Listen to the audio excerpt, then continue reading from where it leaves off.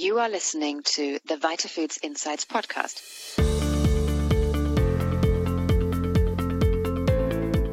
Join us as we explore the key issues and emerging trends affecting the global health and nutrition industry, helping businesses make informed decisions and drive change.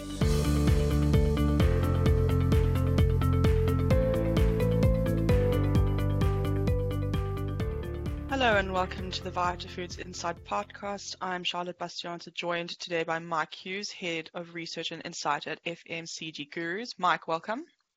Hi there.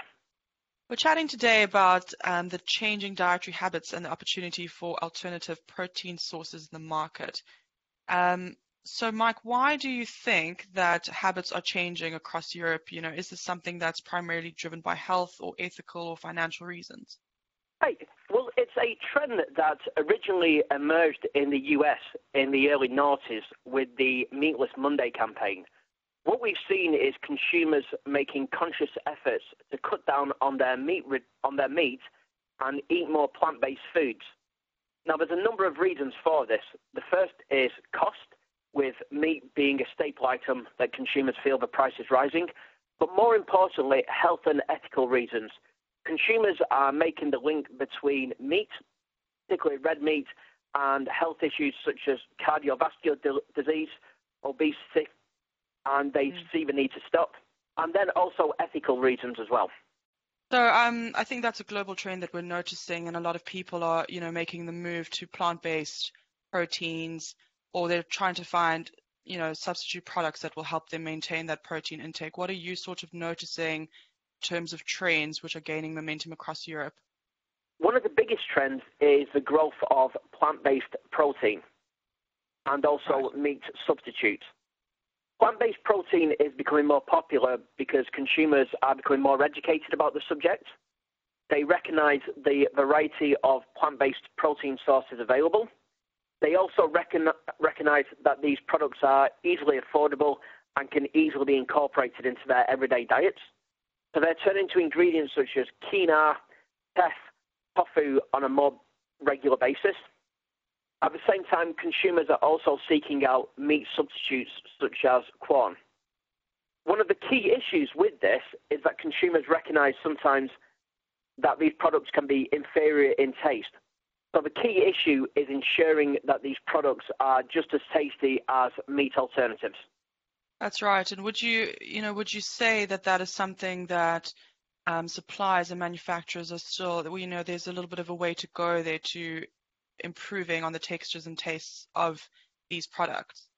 Absolutely. It needs to be remembered that irrespective of the health concerns that consumers have, irrespective of the ethical mindsets that they might have, consumers are still primarily governed by taste when it comes to food and drink consumption.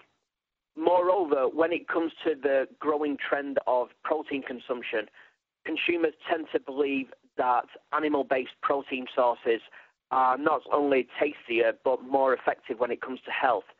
But the key thing for plant-based protein and meat substitute manufacturers is to position products in a way that they completely reassure consumers that they are compromise-free when it comes to taste. Right. So this is not a plant-based protein, but certainly a meat alternative. And I've noticed it's quite a big trend, especially in the space of sports nutrition, is insect protein. That's up and coming. What are your thoughts about the insect protein market? I've only really seen it more in the sports nutrition side, where insect protein has been turned into bars and powders. Are we seeing that as something that will branch out across the sectors? Because at the moment, I'm finding it's still quite, the sports nutrition sector is more focused on the rise of insect protein. It's certainly a niche, and I think the key thing is not to overestimate the demand for insect-based protein. We do see products that are made with ingredients such as crushed crickets, crushed cockroaches even, in the sports nutrition markets. But it needs to be remembered that when consumers who are turning to sports nutrition products for athletic purposes, they are more driven by functional and clinical needs rather than the desire for taste, indulgence, and a guilt-free product. In terms of insects, when it comes to mainstream market, the opportunity will grow, However, it's very diversified. Younger consumers tend to be more open to trying insect-based protein. They recognise not only that it's high in protein, but also tasty and experimental. And that aligns with the more liberal mindset of the millennial generation. In comparison, older consumers still tend to find that the concept of eating insects as a meal or snack substitute is something that doesn't appeal to them at all. Okay, so we're seeing this increase in plant-based proteins, insect proteins as, you know, protein alternatives and meat substitutes. What are some of the barriers to these products? I know you've spoken a little bit about taste. What about efficacy? Are they as effective as conventional protein? What kind of formats can we look at in the future? You know, are we going to look to deliver protein in other forms other than just snack bars and powders? Yeah, absolutely. I mean, the plant-based protein market has a lot of opportunities and the market continues to grow. But that doesn't mean challenges exist. The first, as we mentioned, is the issue of taste and efficacy. But also we need to remember that the mainstream consumer still lacks some basic awareness around different protein sources. They tend to associate protein with meat and also dairy. In comparison, consumers are less likely to be aware of alternative protein sources. This can make the issue of diversification in the market difficult.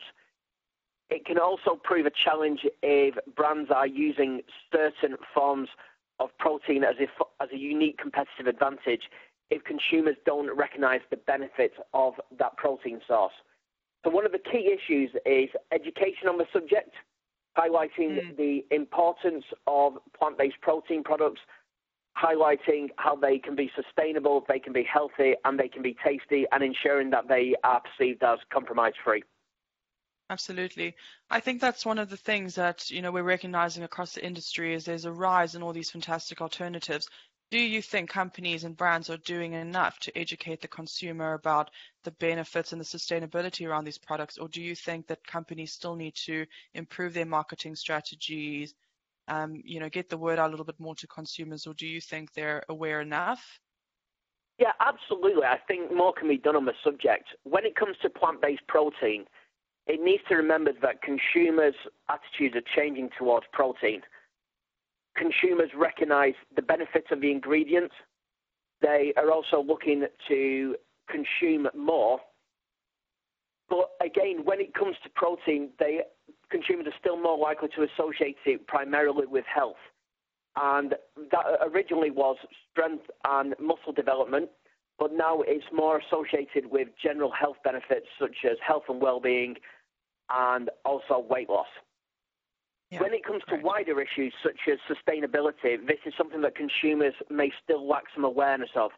The reality is that consumers will turn to a plant-based protein product for a number of reasons before it comes to the product being more sustainable than an alternative on the shelf. So more can be done to educate consumers about the holistic benefits of alternative protein products. Okay, great, Mike. And what about if products appear to be falsified? You know, would that have any impact on the market? Are we seeing that as a problem, that certain ingredients would be faked or the wrong alternative is sort of substituted into the ingredients? Yeah, this is something that's certainly a challenge for the market. As mentioned, one of the key reasons why consumers like plant-based protein products is that it's associated with natural formulation. This is particularly important at a time when consumers are becoming more concerned about ingredients used in products. They want to ensure that products contain only real and authentic ingredients and don't contain any chemicals, additives, or artificial ingredients. Now, with the dangers of falsification, it can run the risk that product claims around natural may be compromised. Consumers may think that a natural product that is falsified is no longer natural. But whilst it may work for consumers in the sports nutrition market who are specialised in the area and are looking for maximum protein intake, the reality is if you start to falsify plant-based protein products, it does have an impact on the credibility of natural claims. Yeah, absolutely.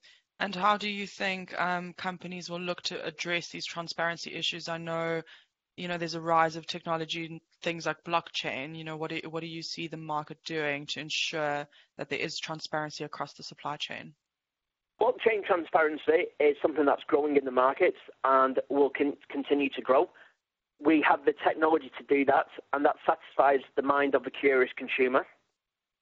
The key thing that I would say, more than providing the technical expertise to show the whole of the supply chain, is to ensure that information is kept simple and transparent, not to try and disguise information through over and unnecessarily scientific language, not to try and bury claims away on packaging so that consumers don't see that. The reality is that whilst blockchain is growing in popularity, similar to QR codes, the reality is that many consumers won't use them, but do find it reassuring that information is there. The key for when consumers are picking the product up and evaluating in the shop is to ensure that information is kept simple and transparent, as that will be something that enhances credibility. Yeah, absolutely. And I think that is something that we're seeing across, not just the protein market, but across all of these nutraceutical markets. Absolutely. Mike, it's been great hearing your valuable insights today. Certainly learned a lot about the direction of the protein market. I'm really looking forward to listening to you speak at VitaFoods Europe in May. Where can our listeners find you online? Absolutely. Your listeners can find us on www.fmcggurus.com. Great. Mike, thank you so much. It's been a pleasure. Thank you very much.